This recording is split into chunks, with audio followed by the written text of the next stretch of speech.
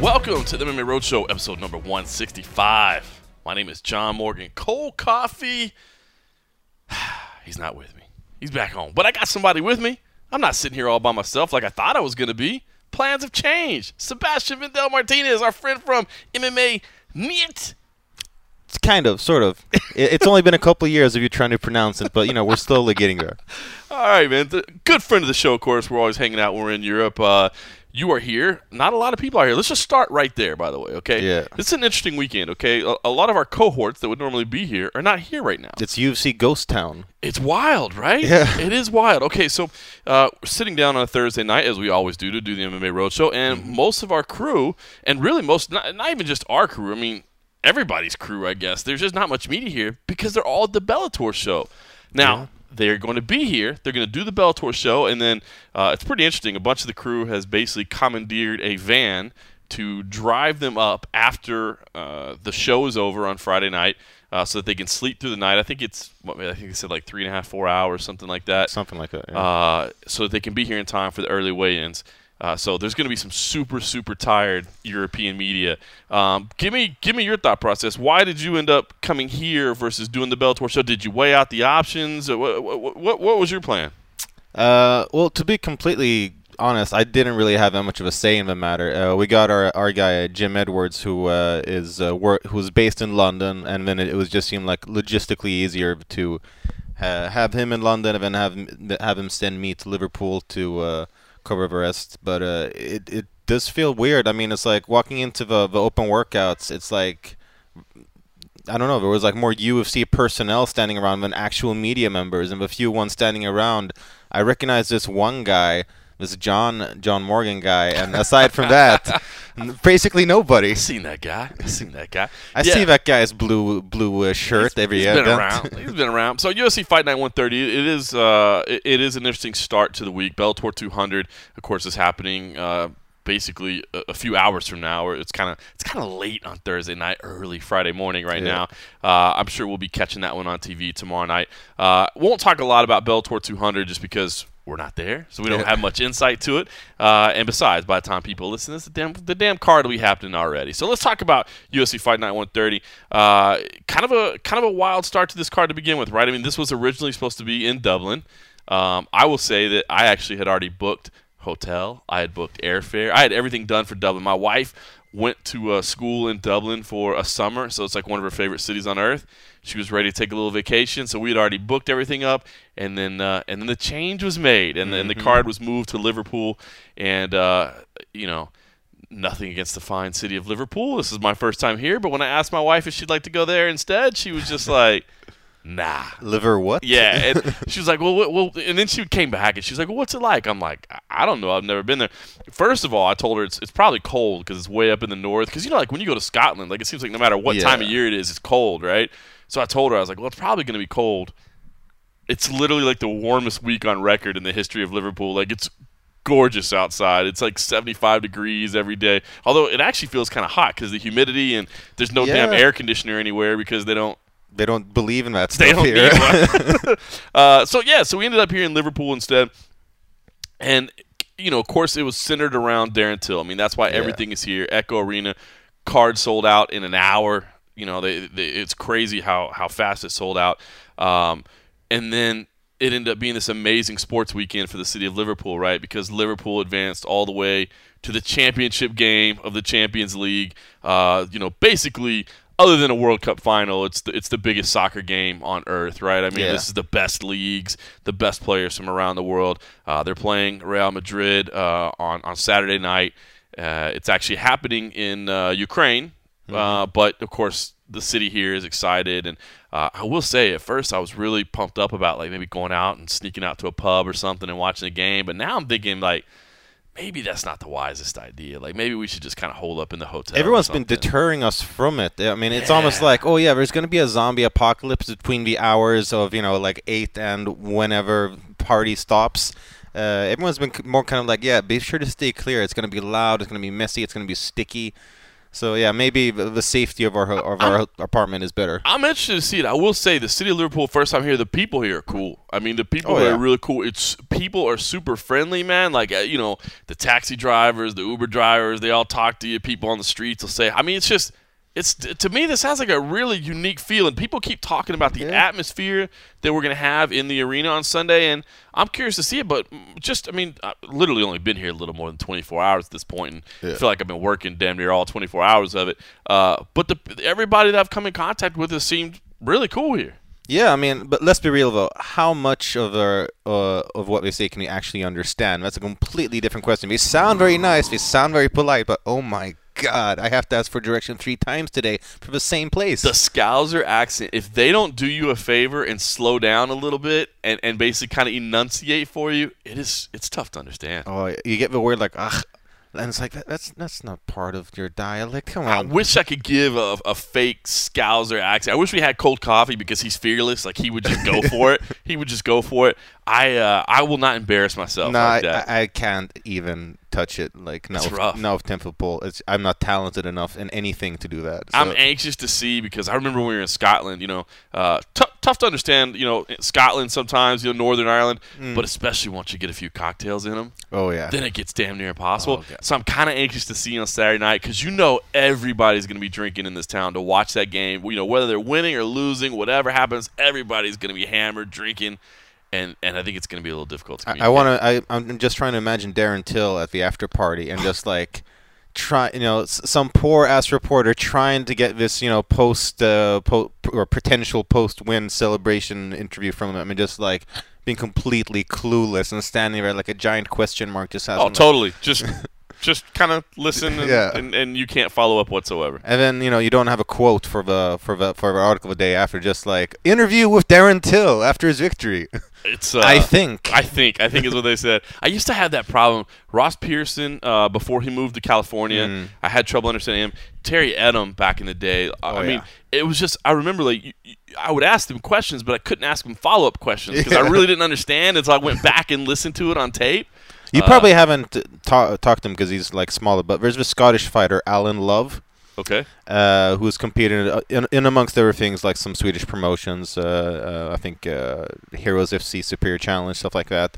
I swear to God, I did a post-fight interview with him, and I was just like, I just couldn't say anything to what he had told me. Just like, okay, I'm going to assume you didn't talk about the submission part, so I'm going to, like, it was just guessing. I was just completely guessing, and people even wrote in the comments, like, oh, you can tell Sebastian doesn't understand anything this guy's saying. Called you out? Oh, they called me out because, like, they could see my face, and it was just like, it was one of those unfortunate cases where it's a side-by-side interview, so they can just see, like, the wheels turning in my head, just desperately trying to grasp what this guy's saying, and how much I failed at it. That's fantastic. So that is the danger of working up here in northern England. So it's going to be interesting because so not a lot of media here to cover everything because a lot of people are at the Bellator show. But should say that doesn't mean there were no fans. We did the open workouts today. Dan Hardy announced that there were around 2,000 people in there, and it looked every bit of it, man. There were a ton of people in there. They were super, super loud. I did think it was really cool though because of course they supported the hell out of Darren Till, but when Wonder Boy was out there, Stephen Thompson, there were a couple boos, but there were some cheers as well. They did take pictures with him. I don't know. Yeah. It felt like that they're definitely supporting their guy, but it's not at the expense of like, and we're screaming, "You're gonna die" to the foreigners. You know what I mean? I don't know. It feels like a kind of a more like sporting type environment. I definitely get that impression. I mean, I have been there once before for Cage Warriors. Don't remember which number it was, but it was that was a fight that got Danny Roberts to the UFC. Okay. He knocked out Jim Wallhead, and I just remember the atmosphere being really, really great. We weren't out in the city that much then because we were based in a hotel, like sort of out by the harbor, like the fighter hotels, and we just kind of basically stayed near that area for most of the time. But my biggest takeaway was just like everyone was really cool, everyone was really chill. Hard to understand, but when you did, it was usually something nice and polite. But the atmosphere in the arena was, I mean, just bonkers. I mean, it was so much louder than when we were at Cage Warriors Super Saturday, where they did the two main cards. That was in London. Yeah, exactly. And that's in London, so you'd expect they have a possibility for just, I mean, statistically a larger turnout and I think they did as well. But there was just something about that Scouser mentality that just sieved through everything, and it was a great show. And judging by the open workouts, I think the largest open workouts in terms of turnout I've ever been to. Yeah, I mean, other than like a Connor or a Ronda or something that. I mean, those are outliers. It was definitely one of the most attended, and definitely one of the most attended I've been to in a long time. I was talking to Dan Hardy today, and of course Dan Hardy does Cage Warriors broadcast, and he talked about doing a broadcast in Echo Arena, same arena we're going to be in. And I don't know if it was the same card you're talking about or not, but Paddy Pimblett was on it, and he said, Paddy won. And I guess, the place went nuts, right? And they started, jumping the barriers, and, the barriers got knocked over. And, their set that they were on, the lights got knocked over.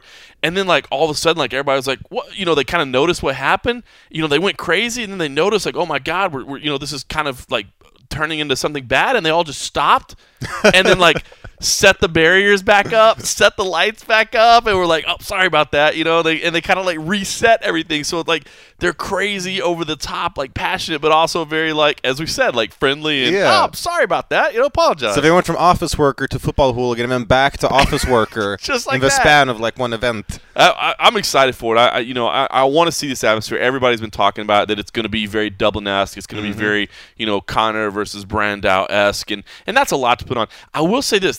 This is what I've noticed this week is that Darren Till is definitely a star here. Oh, yeah. But he's not as big of a star as Molly McCann. Yeah, you know right? what I mean? Yeah. It's the local people that were on the cage. Now, of course, Darren Till came up here, and what we've been told is that Liverpool embraces their own. When one of their own does well, they embrace him. But remember, he left for a while, and he went to Brazil, and he wasn't fighting here, so he wasn't in front of them. He wasn't out hanging out in the community. Paddy Pimblett is a huge star here. Molly McCann, huge star here. And I had heard people tell me that. But until you see it firsthand, it's kind of hard to believe, what do you mean Molly McCann's a bigger star here than Darren Till is? But it's true. And again, not that he's not receiving the love, not that they don't believe him, but, those were fighters, again, that were here in the community, that were here, fighting at Cage Warriors. I've been in 2 Ubers so far.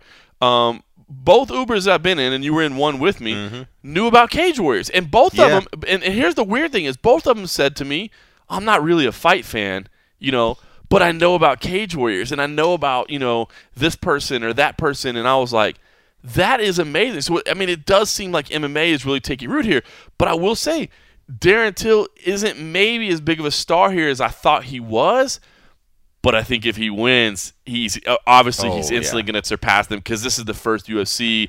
He's the headliner. He's facing, a former title challenger in the UFC. So they're definitely supporting him, But, of course, the MMA fans, the people that are showing up to open workouts, they know Darren Till, But it's the outliers in the community that aren't the fans. It's weird to me. They know those other people, so it's almost like they're a little bit more well known. It's interesting. It's interesting dynamic. It's almost like a cultural difference there because taking Cage Warriors is a great example because they debuted in my home country of Sweden not too long ago. They came to Gothenburg for a first Cage Warriors card there, and I was talking to their matchmaker and he was telling me about sort of how they build up the cards differently depending on which market they're at, and how he was talking about how and to a large extent I would agree how in terms of Swedish fans, they are in general more interested in seeing bigger fights, not necessarily a guy from their hometown. Right. I mean, obviously everybody loves Gustafsson because he's surpassed the level. But he's the combination of both. He's the hometown guy and the superstar. Exactly. Whereas, there was not too long ago when Akira Kurosani was going to fight Korean Zombie, or there was a fight that was announced, and everyone was super hyped up about it, mostly because of Korean Zombie. And then he got injured and then replaced by, I think it was Holloway. It was a long time ago. Yeah, I think it was Holloway anyway. No, or maybe Sam. Either way, it was a fight where Kurosani lost. And Cecilia, maybe. Yeah, it might be Cecilia. But either way, but more Swedish fans were excited about seeing Korean Zombie as opposed to seeing one of their own fighting. And Ian Dean, he said that when we go to Liverpool, everyone wants to see Paddy Pimblett. It doesn't matter if we put a big star of our Cage Warriors champion; they want to see their own guy. Yeah. And it's very telling and interesting that you got countries not too far away, but with completely different mindsets in terms of what they want to see and what to them makes a good MMA card. That is interesting. Well, it's going to be madness this weekend. We're staying at an Airbnb here that we got. We're right in a nice part of town here. There's a big shopping center called Liverpool One. The lady who owns this property, well, I should say, first of all, I had to get an Airbnb because the hotels were just ridiculously expensive. Oh, God, yeah. But the lady that owned this property, she's like, hey, just to let you know, Saturday night, if Liverpool wins, it's going to be a little crazy on the streets, and you probably won't be able to sleep at night because they'll be partying all night long. I'm like, we'll get ready for it. And here's what's bizarre too. The game is in the Ukraine, but I was told if Liverpool wins on Saturday night, they're going to have a victory parade on Sunday. Yeah. That goes right by the arena, so it could get really messy. Monday is a holiday here; it's a bank holiday. But I guess they were saying that basically everybody on the clubs has international duties. They got to get to the World Cup. So if they're going to do a parade, they have to do it on Sunday instead of waiting till Monday. And the parade route goes right by the arena, right when the first fights are starting. So I don't know. It could be crazy. I just hope there's not any disputes about who has whose tickets and stuff like that, because that's the last thing we would need. But I heard UFC personnel warning UFC fighters, just so you know, we might have a little bit of a bit of a problem getting to the arena. We're going to sort it out. We're not sure how, but the fact that we're going out with these warnings are this city is going to erupt if they win. Just to explain, I guess, kind of to put in perspective, how kind of mad the city is right now. And it's not because of just the soccer game, of course. That didn't really bring people into town. There was a bunch of other stuff going on as well. There's a wine festival, some convention. There's a whole bunch of things going on. And of course, the UFC was kind of late getting here because originally they thought they were going to be in Dublin. But the UFC staff, fighters, personnel, and everything are spread across 4 different hotels. I've never heard of that. Never heard of that. So that should explain kind of how crazy the city is already, that they couldn't even get enough space in 1 hotel or 2 hotels or 3 hotels. They had to go to 4 hotels. Well, the reason that we're kind of crashing here tonight is because we couldn't find a decently priced hotel in the city, so we got put in this weird-ass crack hostel a little bit outside of town. I wasn't going to put you on blast, but this was going to be a solo road show since I was here by myself, but we got a late house guest because you were stuck in a crack house. Exactly. And, we would have braved it, and, one of us, we sleep in shifts. One of us sleeps, sits by the door with a baseball bat just in case. But that's the extent of how hard it is to get a hotel in this town now. Yep. We got wine, martial arts, and football. I guess that's what you need to book the entire city of Liverpool. And then you get stuck in a crack house. Yeah. All right, let's talk about this main event: Darren Till versus Stephen Thompson, Wonder Boy. I'm intrigued by this, and it's funny because, stylistically, it seems like it's going to be fun, right? It's 2 striking first fighters, and not only just strikers, but very creative, very talented strikers. Of course, Wonder Boy, just in a style unto his own, very unique in the way he moves. Darren's a little bit more traditional in the way that he strikes, but his power is something to behold, man. That big left hand, dude, when it lands, it's nasty. And of course, he leads with kicks a lot as well. It's fun. I go back and forth on this because, Darren Till, the confidence that he walks around with. Yeah. I say this a lot about people in fighting, especially.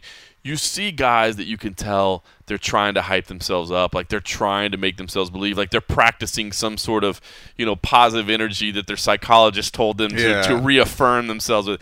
And then you see guys who really believe they're the best in the world. And Darren Till is that guy. The way he walks around, the way he carries himself, the things he says, he's not bullshit. The guys that the sports psychologists look at to get what they write in their books to be tell. Like that guy. Yeah. It's so true. So, he wanted a ranked fighter, right? The win over Cowboy Cerrone, it's interesting, right? Because you can either look at that win over Cowboy Cerrone and you can lift it up and you can say, man, Cowboy, legend of the sport, one of the greatest to ever do this. Yes, he's never been a champion, but, who doesn't love Cowboy? And, man, he just went out there and manhandled him, right? Or you can go, I mean, Cowboy was on a losing streak. He's really a lightweight that was fighting up at welterweight. Didn't even know what he was getting into. So I mean, you know that's his biggest win to date, and you can build it up or you can write it off. So that's interesting. Still, he gets the ranked opponent, right? And on the one hand, I think you can say for Darren, this is the best possible matchup for him, right? Like if you're going to fight one of the ranked guys, you know, the top guys in the welterweight division, this might be the best matchup on paper because it's a guy that will strike with him that'll probably play his game, right? But you can also look at it as bad because, you know, this is a guy that maybe does what you do a little better, a little more seasoned, a little bit more refined, a little bit more experienced. And so I'll tell you what, man, I've been going back and forth because, you know, you look at the intangibles, again, the confidence that he walks around with, then you think about the energy that's going to be in the crowd, like that's going to be amazing. Or could the energy be a drawback? Could he feel pressure to put on a show? Could he go and make mistakes? You know, could he go and overcommit and do something he shouldn't do? There's just so many ways to look at this fight that I'm so torn. I feel like one day I feel like the smart pick, like if you're just literally taking the intangibles out of the equation, taking emotion, I feel like the right play is to say, well, I mean, Wonder Boy, the guy's gone, you know, 10 rounds with the champ. He's, you know, I mean, he's got all this experience. It's a safe pick. I mean, it is, right? Or do you pull the trigger on Darren Till? It's a fun fight to break down. I tell you this, you're a betting man. You put some money on Till. That's for damn sure. The way I see it, I'm also very split on it. I think it's a very close fight. I'm not 100% sure on what the odds are like right now. I mean, they've been going up and down. Yeah, because I think Till right? started as an underdog and then has been shifting to, I think the money's been coming in on it. He's shifting towards a favorite. It's damn near a pick 'em right now. Yeah, and it's rightfully I'd like so. to pull it up here, but let's be honest, the internet in England sucks. I will say that. God bless England. It's an amazing country with amazing people, but you've been here for a couple thousand years. Can you get some internet that works? I'm going to blame the really weird-ass, oversized power outlets and plugs. Otherwise, I'd just pull the odds, right? If I was at home, if I was in the States, if I was in Sweden, I'd use my very fast internet connection and just pull the odds right up. No, but I remember also seeing something similar to what you're saying, that the odds started evening out a little bit the closer to the fight we're getting. And I don't know, I'd say that if you're jumping on the Darren Till train, then choo-choo, motherfuckers, because I do not blame anybody for that. God bless. He's got all. He's got all the reason in the world to believe in himself. I mean, the way I see it, if you look at his individual performances, I feel like you can see a little bit of difference because there is definitely there are some questions to ask about his performance against Cowboy. How motivated was Cowboy? Did he underestimate Darren Till? Probably, probably. But at the same time, I feel that if you look at Darren Till in each performance, like when he fought Bojan Velikovic, it was kind of like he was toying with him. I mean, I remember this sequence where Bojan was sort of like waving him in to try and like, oh yeah, let's get this fight going. And the first thing Darren Till does, it just drops him. And that's because that's the one point where he like really went to 100%. I feel like his fights against Justin Ayari and Bojan Velikovic, I feel like he probably could have finished them, but he wasn't really pushing that same intensity. I remember thinking that in both those fights, like, you know, when you see the predator, you know, kind of toying with his prey. Yeah. But will that cost him? Is that a mistake? You know, I remember thinking that in those fights. Yeah, exactly. And you know, I think that in his debut, to some extent in his fight against Dalby, and then definitely in his fight against Cowboy, he had this sort of this fire in him, which really showed in his performance. And I definitely think he's going to be bringing that, which is why it's so much of a closer fight than I think, The intensity, man. You know, we saw the open workouts just a couple hours ago, and you know, I encourage people, to go. We've got it up on YouTube. You can watch the open workouts. I'm not the most skilled videographer in the world, but you know, I kept it wide and I shot it, and man, just the power and the aggression that he brings, man. Yeah, just the way he hits pads. He's scaring me. Impressive, I was like taking pictures of him, and just like the way that he screams when every single strike, I'm like, oh Jesus Christ! It's intense. Yeah, it's intense, and there's no way he's not going to be fired up in this moment. Oh yeah. You know, this is his moment. This is that breakout moment. So I'm excited. There's questions, but I do feel like this is setting up for Darren Till to have a special performance. Dana White is flying over. Yeah. I mean, how crazy is that? Now, it sounds like there's going to be a meeting with Connor, and that maybe that helped facilitate the idea that he should come over here. But, Dana likes to come over to these kind of special cars that are in somebody's backyards. I mean, again, it's very and you hate to compare people to Conor McGregor. I mean, you do, just because that's on another, level, but it does have that feeling, like this is the breakout moment. This is the hometown, the opportunity to blow up. And again, we've been hearing how special the atmosphere is going to be, and then for Dana White to come over. And then, I talked to Darren the other day, and he even said, like, what does that show you? If the boss is heading over, what does that show you? So that's good. All right, so let's do this. Like I said, I sat down with Darren Till a little bit earlier today, and again, I think the confidence is there. We talked a little bit about the whole fight and how you've seen things play out, and let's just listen to that real quick, and you guys see if you're picking up on that same level of confidence that we are. All right, Darren. Well, it feels like we've been talking about the possibility of you fighting here in Liverpool, especially since the Cowboy fight. It's been so long. I mean, now that the moment's here, give me an idea. What's the emotion like for you? I'm quite emotional and excited because I've worked a lot of years, a lot of hard work went into this, and for this to happen, and it wasn't only me that made it happen. The city of Liverpool, the fighters that have come out of here recent times, if I can just spring one off, comes to mind, is Terry Etim. He's like an idol. So it's been a long time coming. It's never happened before, and I'm the guy to main event. So history comes to mind every time I think of this Sunday. Yeah, it's fantastic. I think with all the excitement, I think there's some drawbacks too, though, right? I mean, a lot of media that you got to do, I'm sure. I'm sure you're getting ticket requests and things like that. So, yeah. I mean, are the headaches that come along with it, has that been a drawback at all? There really are, to be totally honest with you. You got to find that balance, because there's people that will message you for tickets, and there's been that many. I can't reply to everyone, but I just, anytime I reply or whatever, just say, listen, it doesn't work like that. People think it's like boxing, you get like 100 tickets or what, and it's not. So I've just tried to please everyone, but some things that people don't know is, in the sport, you've got to be selfish. You're going to lose friends along the way. You're gonna fall out with your family. You're going to have arguments with your girlfriend. That type of stuff's part of it.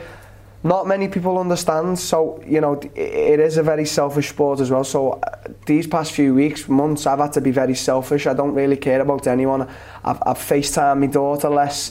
I've given less attention to people. All my attention's just been in the gym, because at the end of the day, it's me that goes out there on Sunday, and if I lose, everyone's going to jump on that little bandwagon and say that I'm a piece of shit. So I've got to be very selfish.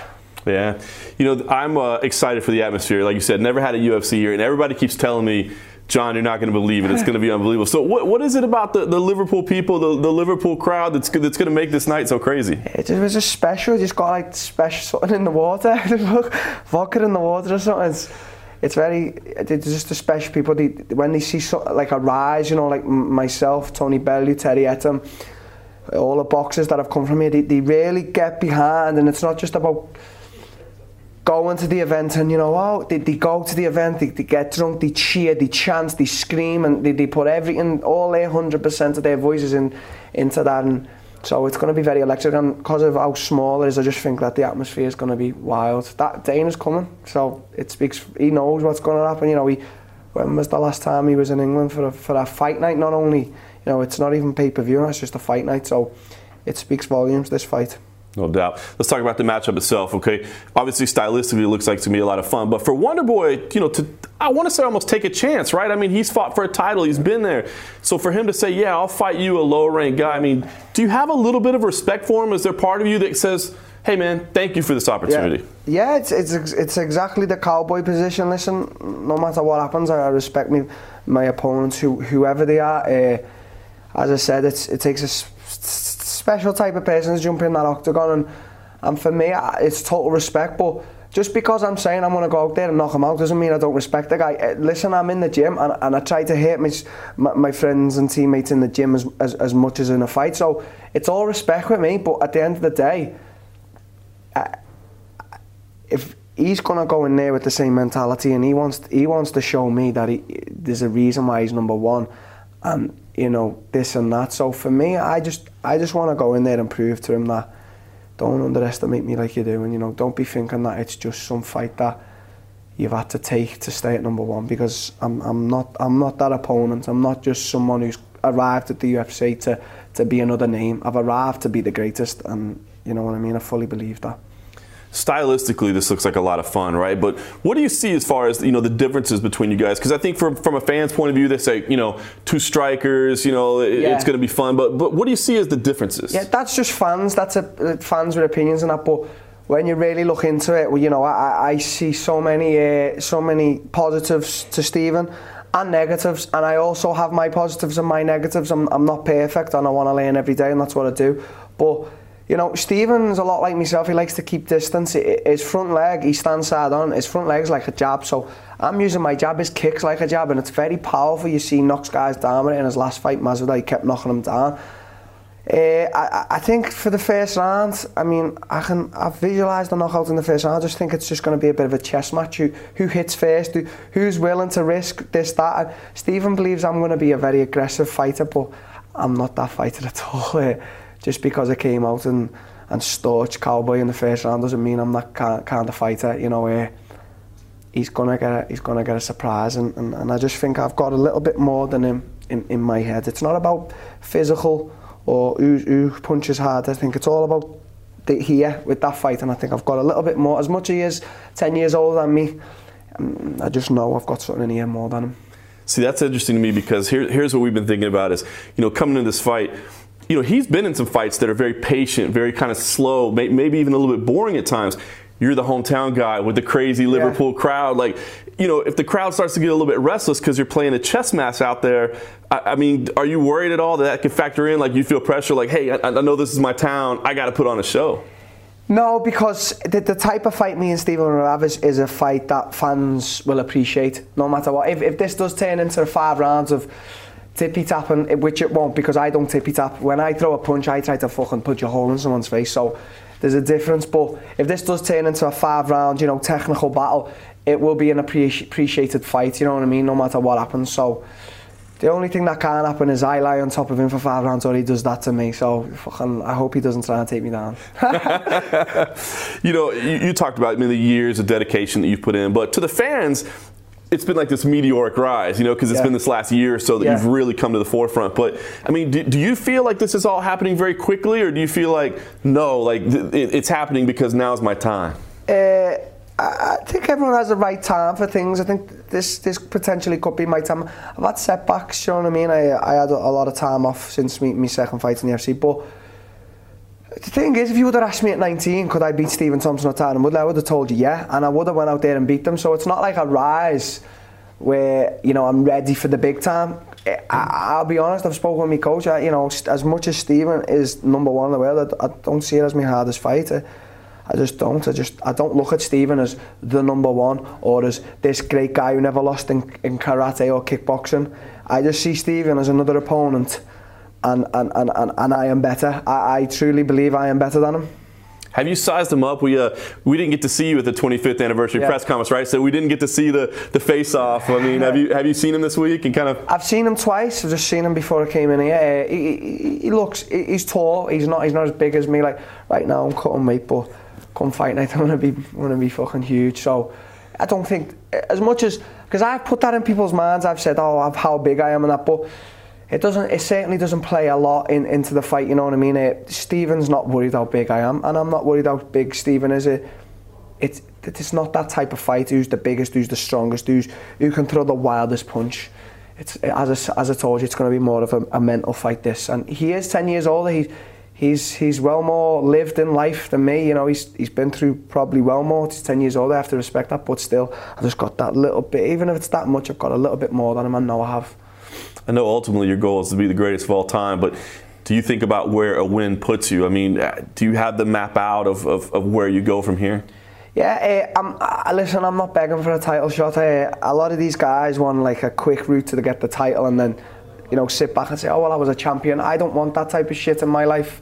I want to sit back and say, I was the fucking greatest ever, So after this fight, if the UFC book me with a title shot, then I'll say, oh yeah, sound, thank you. But if they say no, we want you to have one more fight against Usman, Masvidal, Colby, or I know he's fighting for Inter, but I'll say yeah. I'm not gonna This is why I got the fight in Liverpool with the UFC, because I'm a team player. I don't talk shit about the company, and I do what they ask. I don't decline fights. I don't say I don't want this guy. I don't want that guy. I fight whoever, and it's not about crying to get a title shot or crying about the pay. I don't care. I just want to fight and be the greatest. That's all that's in my mind for the next few years.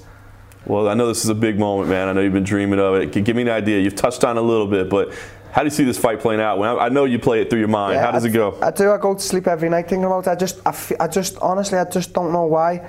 I just feel like right now where I am, I just feel like I can't go past 2 rounds, and that's no disrespect. And Woodley probably even hits harder than me, and he couldn't get Stephen out of there, but I've just been fucking my combinations and the way I am with my pressure at the moment. I just feel like it's going to be too much. And I could be wrong. I could go 5 rounds and lose the fight. But something's just telling me that first or second round he's going to be out cold.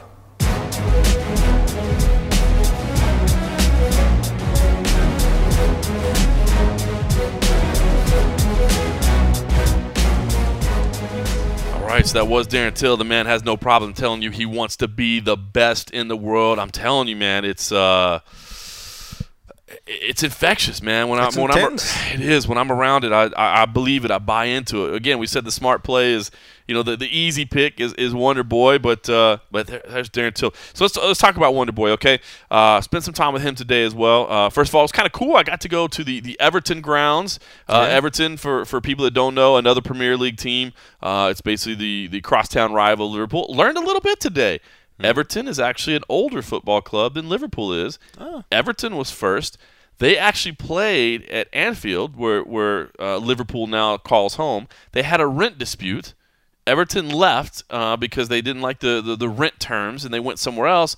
And the owner of the stadium started a new football club, Liverpool Football Club, and that is how Liverpool came to be. So Everton, actually the older club, and Everton actually won a league championship at Anfield before Liverpool played there. So there's sounds like they lost out, though. Wow.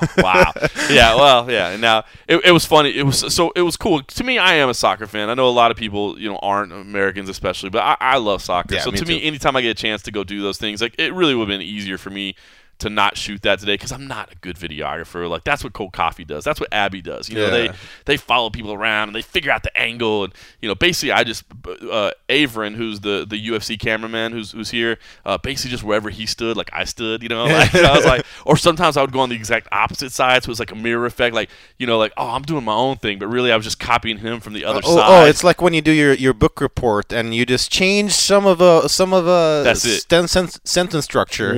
Exactly. Switch it up. That's what I was doing. I was cheating a little bit. But it was fun for me to walk around the grounds and to see that. But it was so funny. So, the football, the rivalry here, it was great because, so Darren Till is a Liverpool guy, right? Mm-hmm. The red team. Everton's the blue team here. So basically, the UFC said, well, we've got the natural built in with Darren Till being the Liverpool guy. Hey, let's take Wonder Boy to Everton and, maybe build some goodwill there or whatever. And I was like, oh, this is cool. And I posted on Twitter and social media, and it was hilarious because, like, half the responses were like, yeah, Wonder Boy, you're my dog. That's awesome. And then the other half was like, F you, Wonder Boy. I hate you. Till's going to kick your ass. Just the soccer rivalry. So that was fun. But, Wonder Boy was awesome. Just being a couple days out from the fight, being on enemy territory, man, he was in a great mood. He was being incredibly giving to the folks there. So very cool stuff. He's relaxed. He's in a good mood. And the other thing is, he says, listen, I know there's been some criticism of some of my recent performances, but I've learned a lot from those. I've focused a lot on those, and he's been respectful until he says that when the fight was first offered to him, he didn't even know who Darren Till was. Yeah. And he didn't mean it disrespectfully. He says it right away. He's like, I'll be honest, I didn't know who he was, but then I went and studied him, and he's awesome. He's a great striker. He's good. It's going to be a fun fight. Well, I feel like both of them kind of have a very respectful mentality. Like, even when Darren Till called him out, he said it himself, but it's not like in a disrespectful way. It's just because he saw him as the best striker in the UFC, yep. And that's a big honor, obviously, to bestow upon somebody. So I definitely feel like it's a mutual sort of like respect, but with a little bit of like, I don't know, sports. I don't know how to put it. There's a little bit of there's an extra tension there as well, but there's a lot of respect. Well, and it was funny, and I did ask Wonder Boy. I'm like, is there a part of you that kind of wants to just shut everybody up and kind of you know that Dana's going to be here, kind of look at Dana and be like, what's up, dude? How about that? You know what I mean? So we'll listen to what he had to say in just a few minutes. But I don't know. Give me your read on Wonder Boy, kind of what you've seen so far, how he's handled himself, what you think about what he's saying, what you think about his prep. Because I did worry a little bit in the same way that like Cowboy. I mean, there is no question that Cowboy underestimated Darren Till. I mean, when he said, and Cowboy doesn't watch any tape. Like that's just who Cowboy is. Yeah. But when I talked to him that week in Poland, I remember, I'm like, what do you know about this kid? And he's like, I saw him for the first time today, and I'm like, you can't be serious. Yeah. Like, what? And he's like, no, I'm serious. I'm like, bro, just all right. Let me turn the camera off and like level with me. Like, come on, tell me because I need to know. He's like, nah, I saw him for the first time. I'm like, oh my god. But so I worried a little bit. Did Wonder Boy not take this as seriously or underestimate him? And also, Wonder Boy said like, I didn't want to take this fight. I was hoping I'd be in a title fight. I was hoping all that. Yeah, I was hoping he would be fighting Dos Anjos. That's it. So would there be motivation issues? Would there be frustration issues? Was he taking a fight he shouldn't have? Because he had the injuries, the thumb injuries, and all that. So, but I think he's okay. But I don't know. Give me your read. Yeah, I do feel like he is approaching it from a smarter angle. I also think that just in general as a fighter, I do feel like he is it's always kind of a weird thing to say that he's a smart fighter because let's face it. Everyone has to have some form of fight IQ to get in a cage with somebody, unless literally your only tactic is to just swing for the bleachers. But I just do think that Cowboy's just general style of approaching a fight is very different from Wonder Boy's. Cowboy, the reason he is so popular, the reason he is a world star is because he has that I'll fight anyone, anywhere, whatever, just give me my Cowboy hat and my Budweiser and I'm down. And that's why we love him. That's right. But it's not always a recipe for success. And I feel like he is very easily sort of influenced by momentum. I feel like the Nate Diaz fight was also extremely telling there. I just feel like Diaz just totally got to him so much that he was basically beat before he got him a cage. Yeah. And here, in a sense, where I just felt like where Till started off so strong that just Cowboy had no hope of ever getting into a fight again. Right. Wonder Boy's not that kind of fighter. I just do think that his fight IQ and just like the way he strategizes each opponent and approaches each fight as so unique to the previous one. I just don't see it being a huge factor. To be honest, I think the most interesting factor is the potential of ground game. Because both of them who shoots first. Yeah, exactly. That's what I'm. We know that Wonder Boy that he trains with Chris Weidman. He's got some solid wrestling there. If you go onto our YouTube channel, you can see Darren Till submitting a black belt in less than a minute. Wow. In training, yeah, we had a guy there filming. They were doing some sparring. And yeah, he submitted a BJJ black belt in about a minute. So maybe a little ace up his sleeve there. Yeah, both of them do, and I think it has just. This fight is being built up as such a striker versus striker fight, which I do think it will be. Obviously, but there is when one of them gets rocked, or maybe just for the hell of it, just sees the opening. Yeah, sees the opening, goes for it. That's also a very interesting thing to see there because everyone's seeing two strikers compete in an era where we haven't ever really seen them try offensively before. Yeah, they may have ended up there, but it wasn't because they wanted to. Yeah, and that's also a very interesting aspect. I do see it as very different in terms of style as well, where I see Wonder Boy is more wrestling based, and I do see Till is more BJJ based, and again, it goes to karate, Muay Thai, and I don't know. Just at the end, it's a really exciting fight just because of her styles.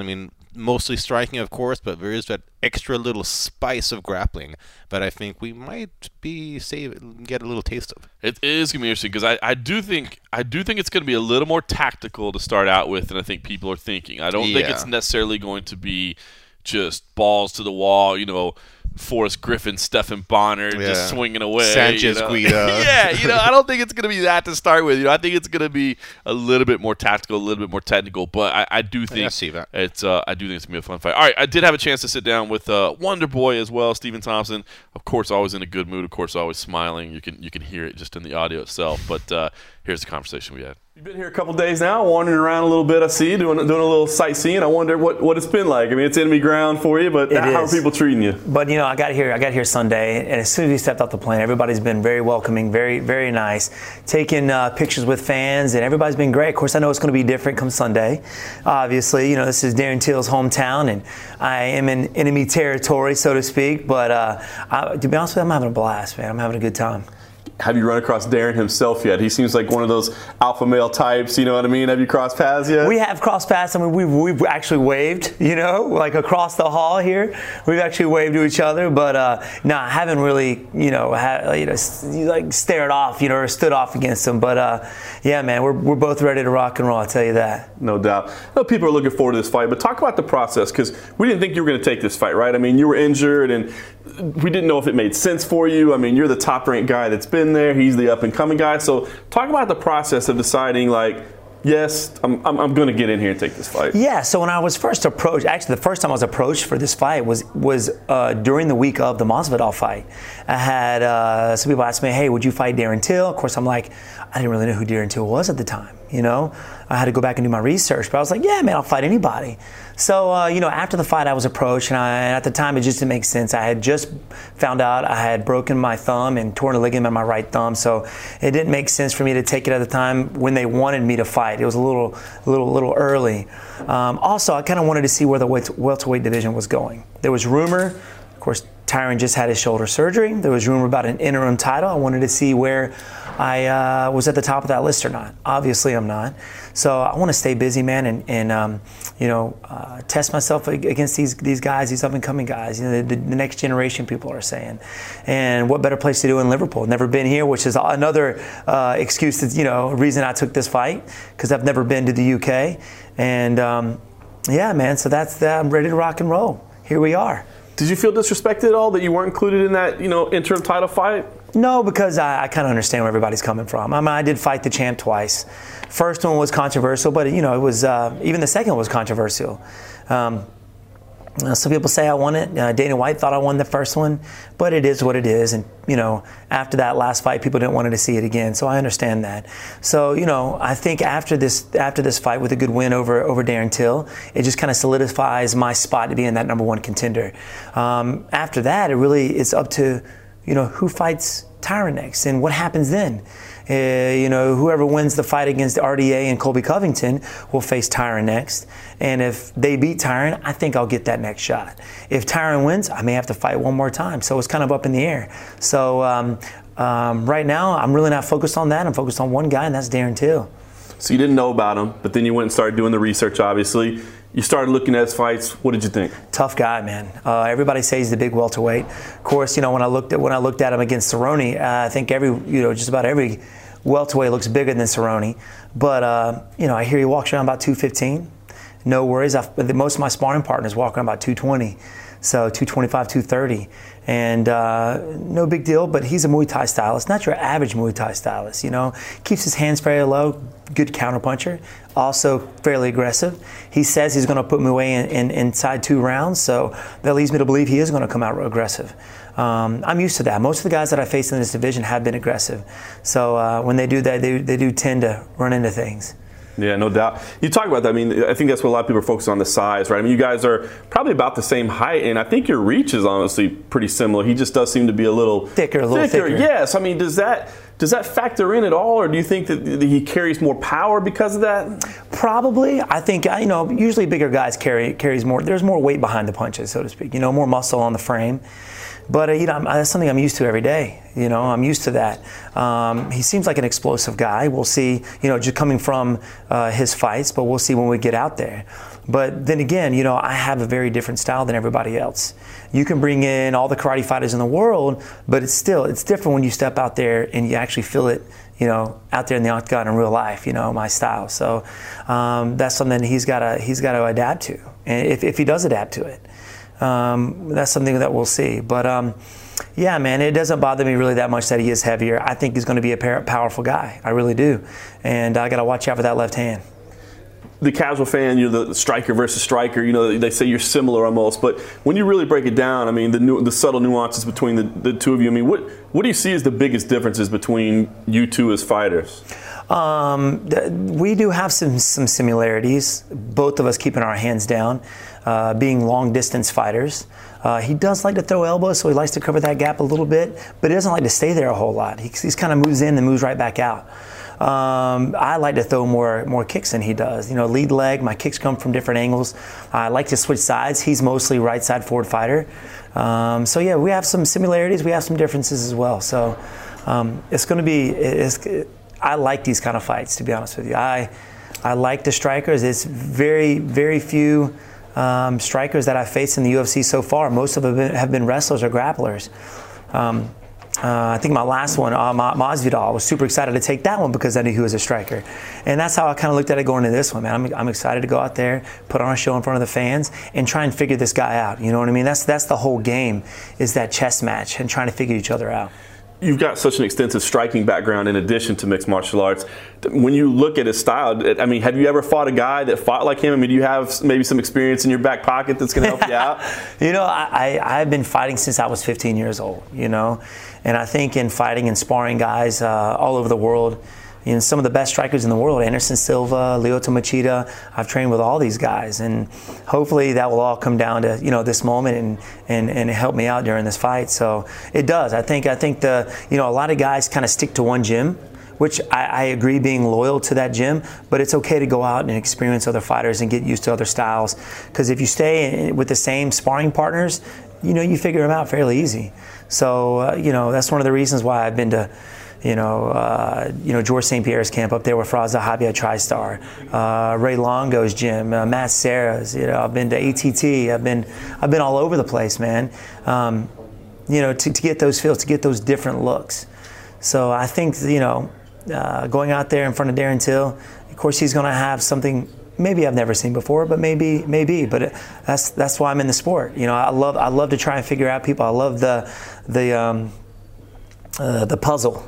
You know, trying to figure out that puzzle. So, you know, knowing that you wanted to be in a title fight, right? To be in an interim title fight, or at least have the idea. When it didn't come, was motivation, preparation, was it tough to kind of get up every day and go to the gym and be, you know, as intense as you would be if you were getting ready for a Tyron Woodley or an RDA or a Covington for an interim title fight? You know, not at all. Not at all, man. I love waking up every day. I love going to the gym, love training. I love the focus it gives me, you know. It's when I don't have a fight, when I have a hard time getting up and going to train, you know. But once I have somebody and I have that face kind of in my head of who my opponent is, it gives me no problem getting up and training every day. And, you know, I don't do this for the money or it's cool. That's a bonus. And obviously I want to be champion, you know what I mean? But I like it because I love to compete, man. I love to compete. Doesn't matter who it is. Who can say they can fight? They're fighting the best guys in the world, best guys in the entire world. You know, some of these guys, best who ever lived. So, man, I mean that's something you can tell your kids, man, your grandkids, right there. That's awesome. I know everybody thinks of you as one of the nicest guys in the sport, but obviously you're going to be the bad guy on Sunday. I wonder, I mean, is there any part of you that would kind of enjoy coming in and spoiling it for this guy that's the young up-and-comer that everybody's high on right now? And also, we know that Dana's going to be in attendance now as well. I mean, would you enjoy maybe turning to him and being like, you know, let's go. You put me in here, right. And look at what I did. You know what I mean? Is there any party that kind of wants to send a message? It does, man. I mean, just that thing, it fires me up, to be honest with you. All right, you know, you guys wanted this fight.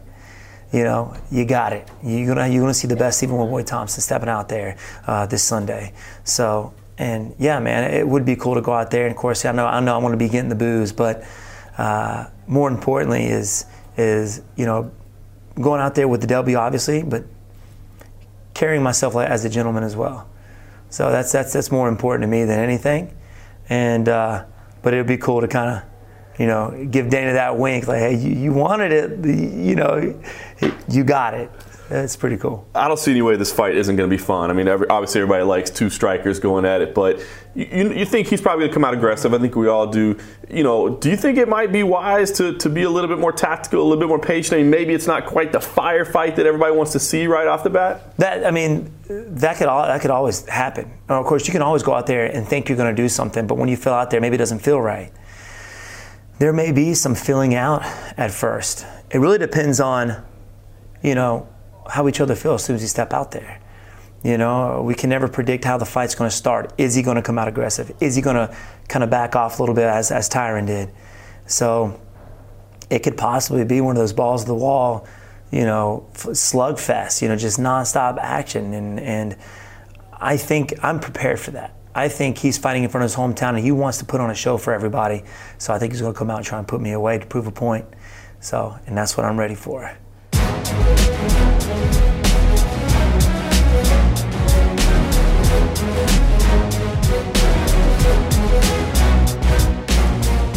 All right, so that's the other half of your main event. It's a fun one. Glad it came together. We were kind of laughing earlier. I mean, this is one of those fight cards that was really built around Darren Till. I mean, had Wonderboy fallen out, they probably could have gotten somebody else and people would have been okay. But, man, had Darren Till dropped off this card, it would have been bad. And you know what? I shouldn't even probably say it right now. Oh my God! Knock on wood. Knock on wood. We still got a media day to go. But we don't. He could Tony Ferguson himself. Yeah, over exactly. After the event that must not be named, we probably shouldn't have tried, even remotely jinx anything. We did. All right, let's talk about the co-main event. Neil Magny versus Craig White. Of course, this was not the original scheduled fight. We lost Gunnar Nelson in the co-main event, which is a hit to the card in terms of name recognition. I don't know that Gunnar Nelson is a superstar that was selling tickets, but it's a step down, in terms of Let's quality. face it ain't his personality that's getting asses in seats. That's true. His skill is something else, but he's not the most charismatic guy on the roster. But tell me about. I mean, you're familiar with Craig White. I mean, he's fought up here. I have a hell of a lot of respect for both these guys. I mean, first of all, Craig White to step in on short notice against a name and a Neil Magny. I mean, not that Neil Magny's a superstar, but Neil Magny is as tough as they come, right? I mean, he's one of those unsung heroes. He's one of those guys. He delivers, and you do not want to fucking fight him. But he's not necessarily the biggest name. He'll make you look bad, even though he's not the biggest name. Yeah. And then kudos to Neil Magny as well for him to say, "Listen, man, I'm going to stay on this card, and you find me a newcomer that I've never heard of before." And he said it today at the open workouts. Like Dan Hardy was asking, "Well, what do you think?" He was like, "Well, I trust Sean Shelby. He's a great matchmaker, and if he says that's the guy, then that's the guy." I mean, such a Neil Magny answer. Such a Neil Magny answer. But for people maybe that aren't familiar with Craig White, I mean, a guy that's been around for a while, doesn't have the most impressive record on paper, but seems to be kind of hitting his stride right now. Yeah, well, I mean, he's for those who follow Cage Warriors, he's obviously very experienced there. He's a real finisher, very intense fighting style. He overwhelmed Håkon Foss, who is a Swedish-Norwegian fighter, trains with Jack Hermansson, who is also kind of a bit of an unsung hero in Nordic MMA, who's also not necessarily got the best record, but the losses are against top competition. He was overwhelmed by Craig White, which says something because Foss is a very intense fighter who created the most gruesome cut I've ever seen on Jack Mason. That was so nasty. It was horror movie-esque. That was just a couple weeks ago. That was That was the Cage Warriors debut in Gothenburg. Craig White. For those who have, I mean, I'm pretty sure some of his Cage Warriors fights are free on YouTube right now, or at least some of the highlights, and it's well worth checking out. He's an exciting fighter. He brings a lot of intensity to the table. Is that enough to defeat Neil Magny? Probably not. Yeah. But I mean, you never know. I mean, listen, Neil Magny's the pick here, no question about it. The other thing too is Neil Magny's a pro, as you said, man. He always fights. He's always prepared. So he's not going to take a guy lightly because he's a late replacement. That's just not who he is. You know what I mean? Yeah. So I don't think he's going to overlook anybody. I don't think it's not like he probably quit training and got out of shape while they were looking. You know what I mean? So he went on a cheeseburger diet the moment it changed. Neil Magny's the play here, but I think Craig White's going to come in and try to make it a fight and at least make it entertaining and try to push Neal a little bit. Arnold Allen versus Maz Burnell. You were supposed to talk to Maz Burnell earlier, right? But it didn't happen. No, we did. Oh, you did get Maz. Yeah, it was Mach 1 we didn't have time that's for. right. So give me the feel on this one. I mean, Arnold Allen, a guy that's got a lot of potential, and Maz Burnell, an impressive record as well. Viking invasion, baby. That's what I'm calling. Arnold Allen is a top UK prospect. Fantastic mustache. Oh yeah, I've seen better. Marlon Vera. Oh, Marlon Vera. Well, that's on a different level, bro. Yeah. That's on different. But it's a UK strong mustache. Yeah, UK strong, definitely. Definitely. But Arnold Allen, I remember seeing him in Cage Warriors as well. A very solid all around guy. But I just feel like Maz Burnell is just a little too intense and technical. I mean, his grappling style is just so unforgiving, and I've seen him in training give UFC fighters a real hard time. And this was several years before he was in the UFC. When fighters were coming out of Rumble Sports and into the UFC, like Niklas Dalby, like when Pani Kansad was doing really, coming up in Cage Warriors, Damir Hadzovic, people were still like, oh yeah, but just wait for Maz Burnell. Obviously he took his UFC debut in the wrong weight class against a fucking refrigerator of a man, and couldn't really handle it, and then bounced back against Mike Santiago. Arnold Allen, he's had some good performances in the UFC, but when we talked to Maz Burnell, and I gotta kind of agree, I feel like he made loads of mistakes against Amir Khani, which he will not be able to make against Maz Burnell. I mean, I really can't stress how tight and technical this guy is. That's very fair. That's a very fair assessment. Yeah, so I think it'll be a good fight. Regardless of who wins, we get a top European featherweight prospect. But I'm predicting Viking invasion. I think that's a good fight. That people, it's flying under the radar for non Euros. But I definitely think that's one to keep an eye on. The other one that I was really excited about to begin with, Makwan Amirkhani versus Jason Knight. I love this fight on paper when it was first announced. I love both the guys. I mean, first of all, just their personalities, their fighting styles. I love both of them. So I was really excited about it. But then I find out this week they hate each other. They absolutely hate each other, and this is great. So, which we love. Of course, man. So I was already excited for this fight anyway. But keep an eye on this one.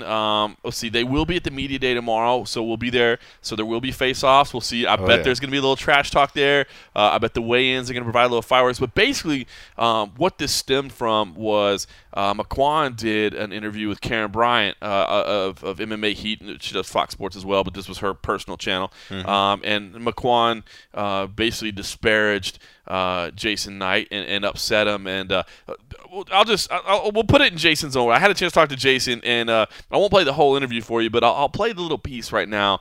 The whole interview is up on YouTube. It's up on MMA Junkie as well, but I'll just play the little piece where he explains what his problem is. Let's talk about the matchup with Makwan Amirkhani. I saw you posted on social media that you weren't real pleased with some of the interviews or some of the things he had said. What was it that got under your skin a little bit? Ah, man, he's a little bitch. He thinks that he's supposed to go out here and finish me in the first round. He's not giving me no respect at all. He said that the lady asked him, "What do you think about your opponent, Jason Knight?" He said, "When I think about Jason Knight, I just think that I'm going to kill him." He said, "That's all there is to it." He said, "I watched the Ricardo Lamas fight." He said, "That's all I needed to see." He says, "I'm a better wrestler than him. I'm better than him on the ground. I'm better than him standing up." And he said, "I will beat him wherever it goes." And then at the end, she asked him, "What's your prediction for this fight?" He said, "I'm just going to punish him. I'm going to make him bleed, and mark my words, it will not go to a second round." So I promise you one damn thing. If it don't go to a second round, it's not going to be because Jason Knight lost. And, I seen him yesterday out in the hallway, and he tells me, he said, "Man, you came a long way for one round." I told him, I said, "No, motherfucker, I came a long way to shut your mouth." He's like, "Oh, go ahead, you do it now. Shut my mouth now." I said, "No, buddy, I'll do it on Sunday." He's like, "Go ahead, try. I said, "Put your fucking hands on me and then I'll try," Excuse the language, but, the dude's kind of got under my skin a little bit, and I'm ready to go out here and just shut his mouth. And I just want to make him feel like a little bitch, That's the plan. So it's a little bit of a grudge match right now. Yeah, man. I'm not going to get too excited and get out of my element, but I'm definitely going to go out here and try to hurt this guy.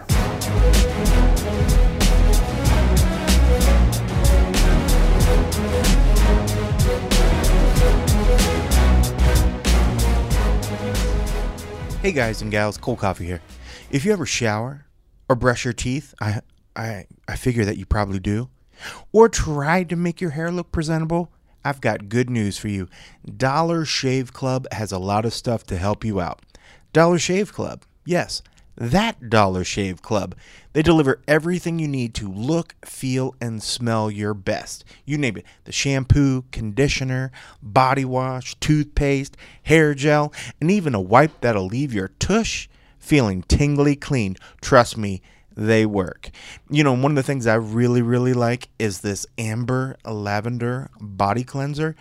I'm not a big, fragrancy body wash type dude, you know. I mean, I do the cleanser. I mean, I'll use a bar of soap from time to time, or I'll use these body cleansers. And I'm telling you, this Amber one, I like the smell of it. I mean, maybe it's the lavender part of it or something, but I like it. I like the way it makes it smell, and the girl likes it, and if she likes it, I'll keep doing it. But that's one of the great things that they have here with these different body products and stuff. You know, not even talking about the shavers with their shavers, especially when that comes with the starter kit, is the bomb. But they have so much good stuff, guys. You know, toothpaste, toothbrushes, they got your shower gels, they got your hair creams, they got your skincare, they got your butt wipes. One wipe Charlie's, even though, you know, I've been known to go back for a second one because it feels good. But that's just me. All of Dollar Shave Club's products are made with top shelf ingredients that won't break your budget. You feel the difference, folks. Plus, shipping is included with your membership. And here's a great way to try a bunch of Dollar Shave Club's products. For just $5, you can get their Daily Essentials Starter Set. It comes with body cleanser, one wipe Charlie's, that's their butt wipes, their amazing butt wipes, I should say, their world-famous shave butters, and their best razor, the 6-blade Executive. This razor is dope, folks. Keep the blades coming for a few more bucks a month, and add in shampoo, toothpaste, or anything else that you need for the bathroom. Check it all out at dollarshaveclub.com/road. That's dollarshaveclub.com/road. Get your stuff, folks.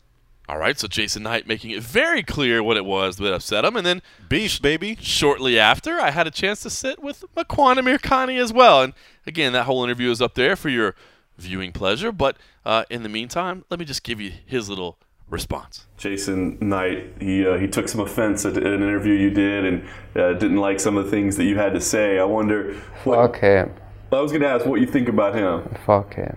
I don't give a fuck if it's a Jason or whoever it is. I know that the guy that is against me is on my way, and I just have to eliminate him. So there you go. The makings of a grudge match. I was fired up for this fight already, but now I'm even more pumped. And again, I think we're going to see some fireworks at the face-offs. Yeah, definitely. I think it's going to be a really fun fight. Both guys very exciting, crowd-friendly fighters. I think it's definitely an under-the-radar fight, the definition of an under-the-radar fight. I agree. We were supposed to see Manny Bermudez versus Davey Grant. We literally just found out right Breaking before news, we yeah. sat down here. MMA broke the story. As we're beginning to do. Davey Grant had staph infection. You know, it's funny because I thought you were going to say he had a curse, because that's what it sounds like. I mean, right? Jesus Christ. It's funny because milling around the hotel today, it was a super busy day. I did 8 different interviews. I went and did the thing at the Everton football grounds. We went and had the open workouts. But milling about, I overheard a conversation of just some people, and it was one of those weird conversations where you kind of you're walking down a hall and you run past people, and all I heard was it's gross. I didn't even want to look at it. And I was like, which could be a lot of things, you know what I mean? But then you kind of get that look oh, shit, reporter there. You know what I mean? And then I was like, wonder what they were talking about. And then it all became clear. I'm pretty damn sure that's what I walked up on. Yeah, it definitely sounds like it. Let's hope that's what it was. Yeah, otherwise there's another juicy story or potentially very sticky story out there. Oh, man. So we lost that. We don't know the new bout order as the time that we're recording this. I'm sure by the time we wake up in the morning, they'll have straightened everything out a little bit. There were only 2 fights on Fight Pass to begin with, but we'll see what happens there. Eric Spicely versus Darren Stewart. I like Eric Spicely, man. He's a Vegas guy, and I should say he was a Vegas guy. He's moved around a little bit, but he has a potential to sneak up. Darren Stewart has had a struggle in the UFC so far. That's to put it mildly. To be honest, I don't really think this is not. I mean, if I look bad at matchup for Stewart. Yeah, I mean, it's a bad matchup, and it's a bad match for the main card. To be honest, I mean, you wouldn't see that in a whole lot of other markets. It's really just because Darren Stewart is a local guy, or otherwise Give I think the UK push. Yeah, there's matches on the undercard, but I think. All right, so honestly, knowing that we have to promote one card to the main card right now. Yeah. Now, by the time this airs, we'll probably already know. Yeah, if we're right or wrong. I'll already be proven wrong. That's what I'm saying. So let's guess. Now that we don't know, what gets promoted? Well, on paper, I would say Tom Breeze versus Dan Kelly. I agree. Just because, oh God, poor Kelly. But Tom Breeze is a big rising star in the UK, and I do think that he will deliver that this fight will deliver an exciting finish. But are you leaning another way because you qualified? You said on paper. On paper, yeah, but after being there live, I am saying that the Italian Carlo Pedersoli Jr., who stepped up on short notice to fight Brad Scott in a very winnable matchup for him, style-wise. For those who missed out, Carlo Pedersoli Jr., he was matched up against former UFC fighter and Cage Warriors champion Nicholas Dalby in the Cage Warriors debut in Sweden. It was a fight where most of us were all picking Dalby because that was his fight to win, but Pedersoli Jr. stepped up and delivered. Good fight. Really good fight. I mean, he just went from like submission attempt to just head kick to takedown. Just so much exciting stuff.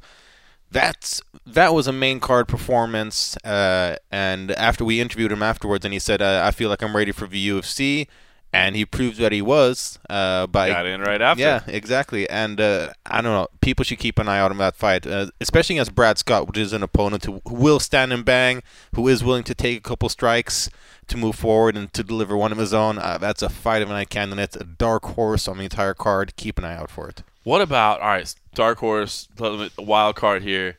What about Molly McCann? What about moving Molly McCann to the main card? I mean, obviously, it makes sense. You don't have a women's fight on there, so that add a women's fight to the main card. On top of that, it might be that kickoff. I mean, all the. I guess it just depends what you want. I mean, I think the reason they had her so low on. I mean, first of all, she's making her UFC debut. Yeah.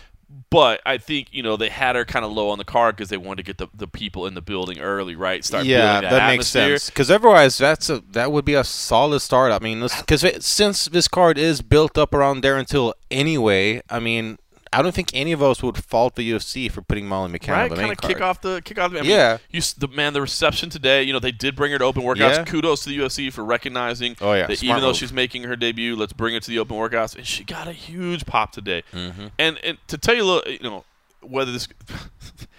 whether she's nervous or not, this is just kind of a funny little side story. So she was at the visit to the Everton grounds as well. She's actually a huge Everton supporter. Oh. This is funny. She grew up playing in the Liverpool youth system, but became an Everton fan. So I don't know how. I don't know what that transformation football was. Romeo and Juliet going on. It's crazy. So she was there, so we got to hang out and talk a little bit and all that. First time I had met her and talked to her. But then during the open workout day, she went first, and then she kind of went out and took pictures and stuff like that. The next person is out there working out. All of a sudden, I'm filming, and I feel somebody tug on my shorts. And I'm like, who the hell was that? And I turn around. It was Molly McCann. She damn near pantsed me in front of and I'm gonna say she was kind of nice because my belt was kind of loose. I didn't really have it tightened up. Like she could have totally pantsed me right there in front of everybody. And we could have gotten that scoop. All I would have had to do is turn around. So if you think she's nervous. Nah, she's out here pantsing reporters right before. So I don't know. We'll see. It would be tough, maybe. I could see. I mean, listen, you're talking about again somebody making their UFC debut against a relative neophyte as well, in Julian Robertson. So maybe you would worry about the integrity of the main card. But I mean, come on, let's be honest. At this point, I mean, integrity, right? You know what I mean? Like, what's wrong with that? I mean, I think that'd be a nice little pop. Definitely.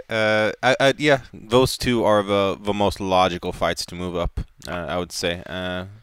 Trevor Smith, Elias Theodorou, I guess. I mean, but why is that fight on this card? All right, so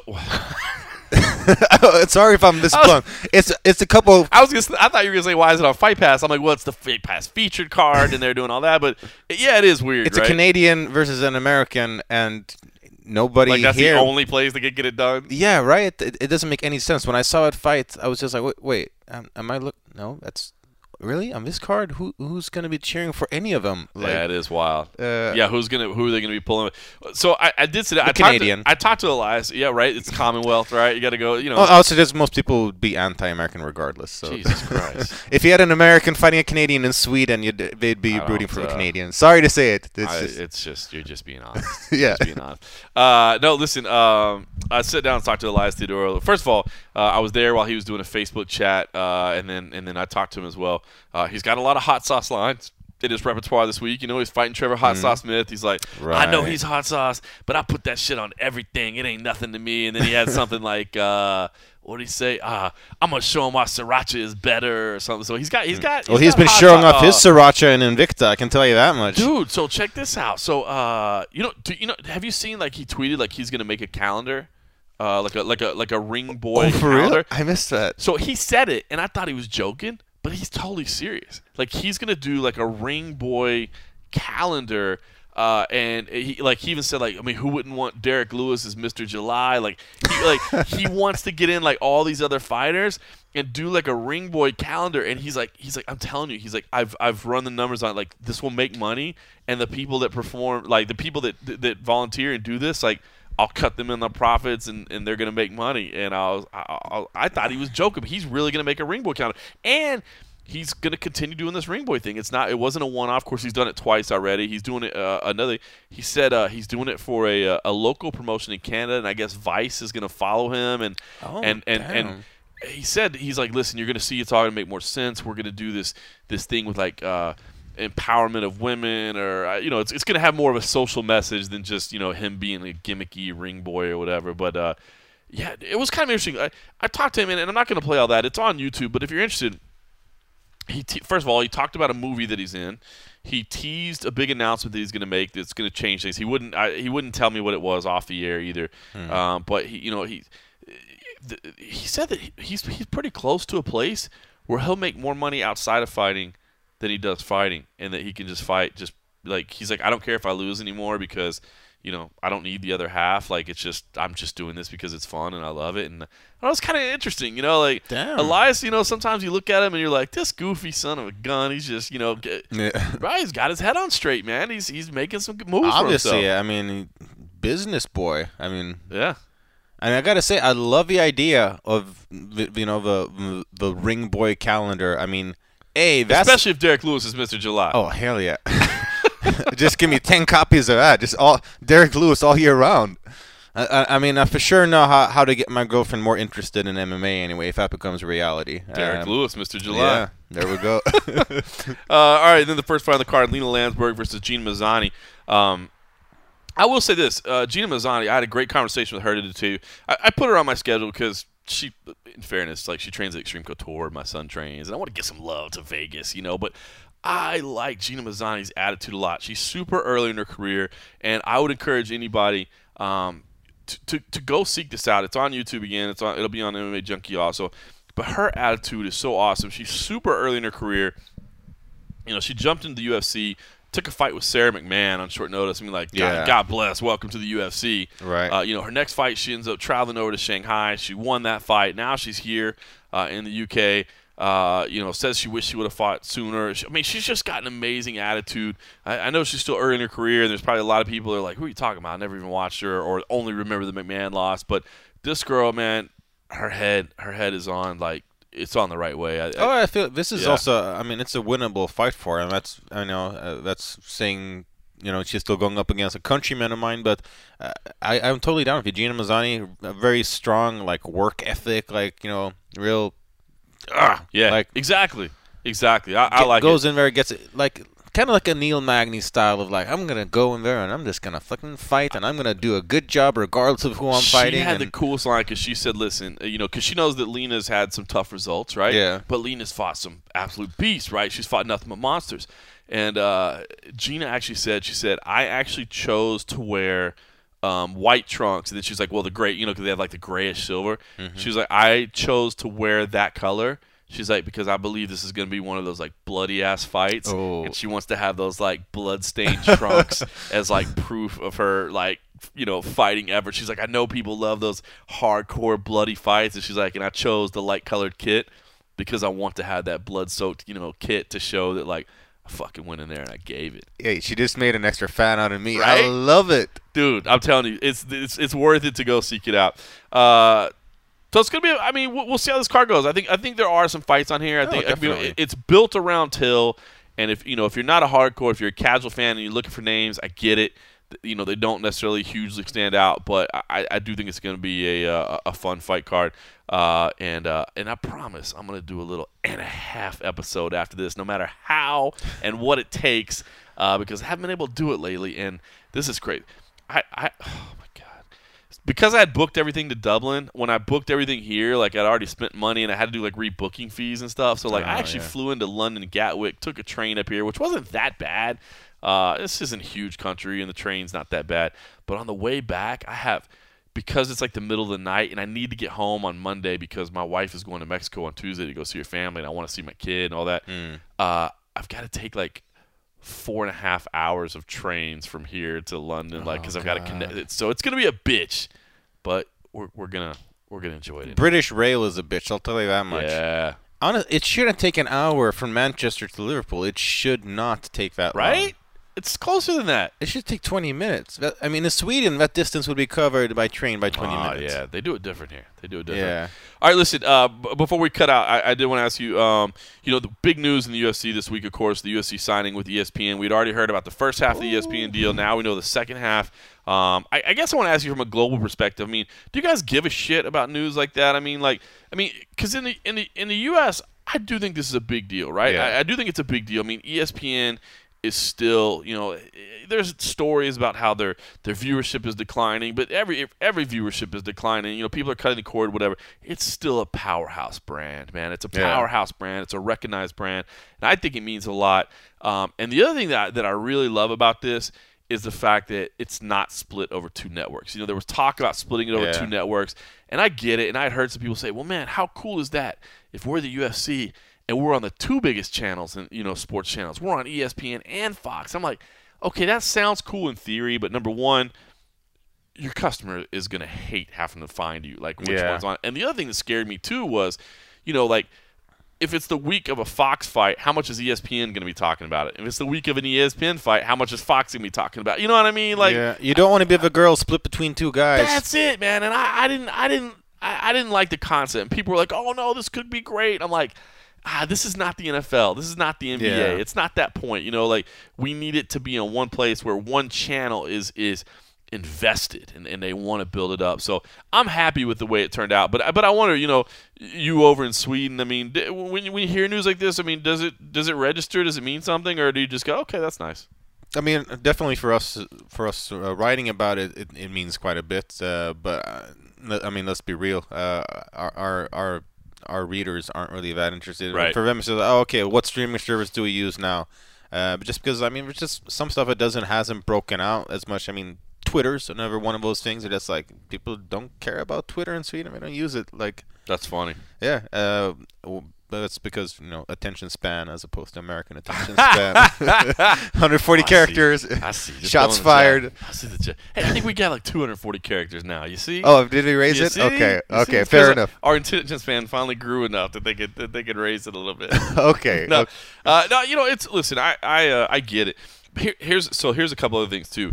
First of all, $1.5 billion over 5 years in one market, just in the U.S. So for everybody, it was like, oh man, the U.S. The UFC's in trouble, man. The financial, that's one market, And I know there's not another $1.5 billion market out there, but there's a whole lot of smaller markets out there. You know what I mean? Yeah, they don't need another one of those big ones. That's it. And the other thing is, and here's what I don't know, and I haven't had a chance to talk to anybody yet, and I don't even know if anybody would ever admit this or not. But the strategy of announcing the ESPN Plus deal first and then the ESPN deal, I don't know if that was done on purpose or not, But if it was brilliant, right? Because if you'd have said, hey, we're doing ESPN and then we're going to figure out something else, and then you come back and you're like, oh, we got ESPN Plus, people would just be like, the fuck are you talking about? Yeah. Like, I don't care. Like, you're already on ESPN. What do I care about your digital streaming service? The fact that they announced the digital streaming service first, that I think brought a lot of awareness to ESPN Plus, a lot of attention to ESPN Plus. If that was done on purpose and it wasn't just done like because that's how the contracts got finalized, or that's how things got done, it was brilliant, I think, because I think it brought way more attention to ESPN I had no Plus. idea what ESPN Plus was before that story. Then all of a sudden, I'm looking it up. I'm like, oh, okay, we do hockey matches as well. I'm like, then I'm all of a sudden, I'm reading about it. They do a ton of stuff. It's crazy. Apparently, so much it's a great deal. I mean, it made me realize, oh shit, ESPN Plus is actually a pretty solid streaming service. It's not bad, man. For instance, we have like a new soccer team in Vegas, the Las Vegas Lights. I mean, again, it's a lower tier soccer team, whatever, but like they stream their games on there. Like it's weird. I mean, it's not top tier stuff, but it's just got like a ton of shit on it. It's only $5 a month. So I'm gonna be interested to see how they do the pricing with Fight Pass. And that's basically what most of our readers have been like. Okay, what's it gonna cost? Yeah. Like that's the thing. Yeah, everybody thought they'd be able to save some money, maybe, but I don't know. It was brilliant.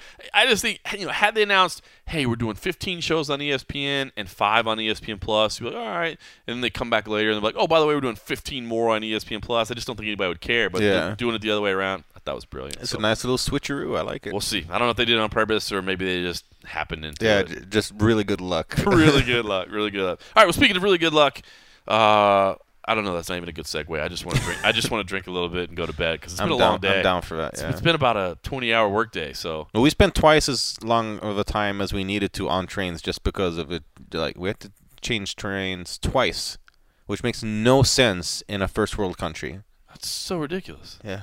All right. We're exhausted. Yeah, we need to hopefully drink we and didn't sleep. suck. Yeah. Thanks for listening.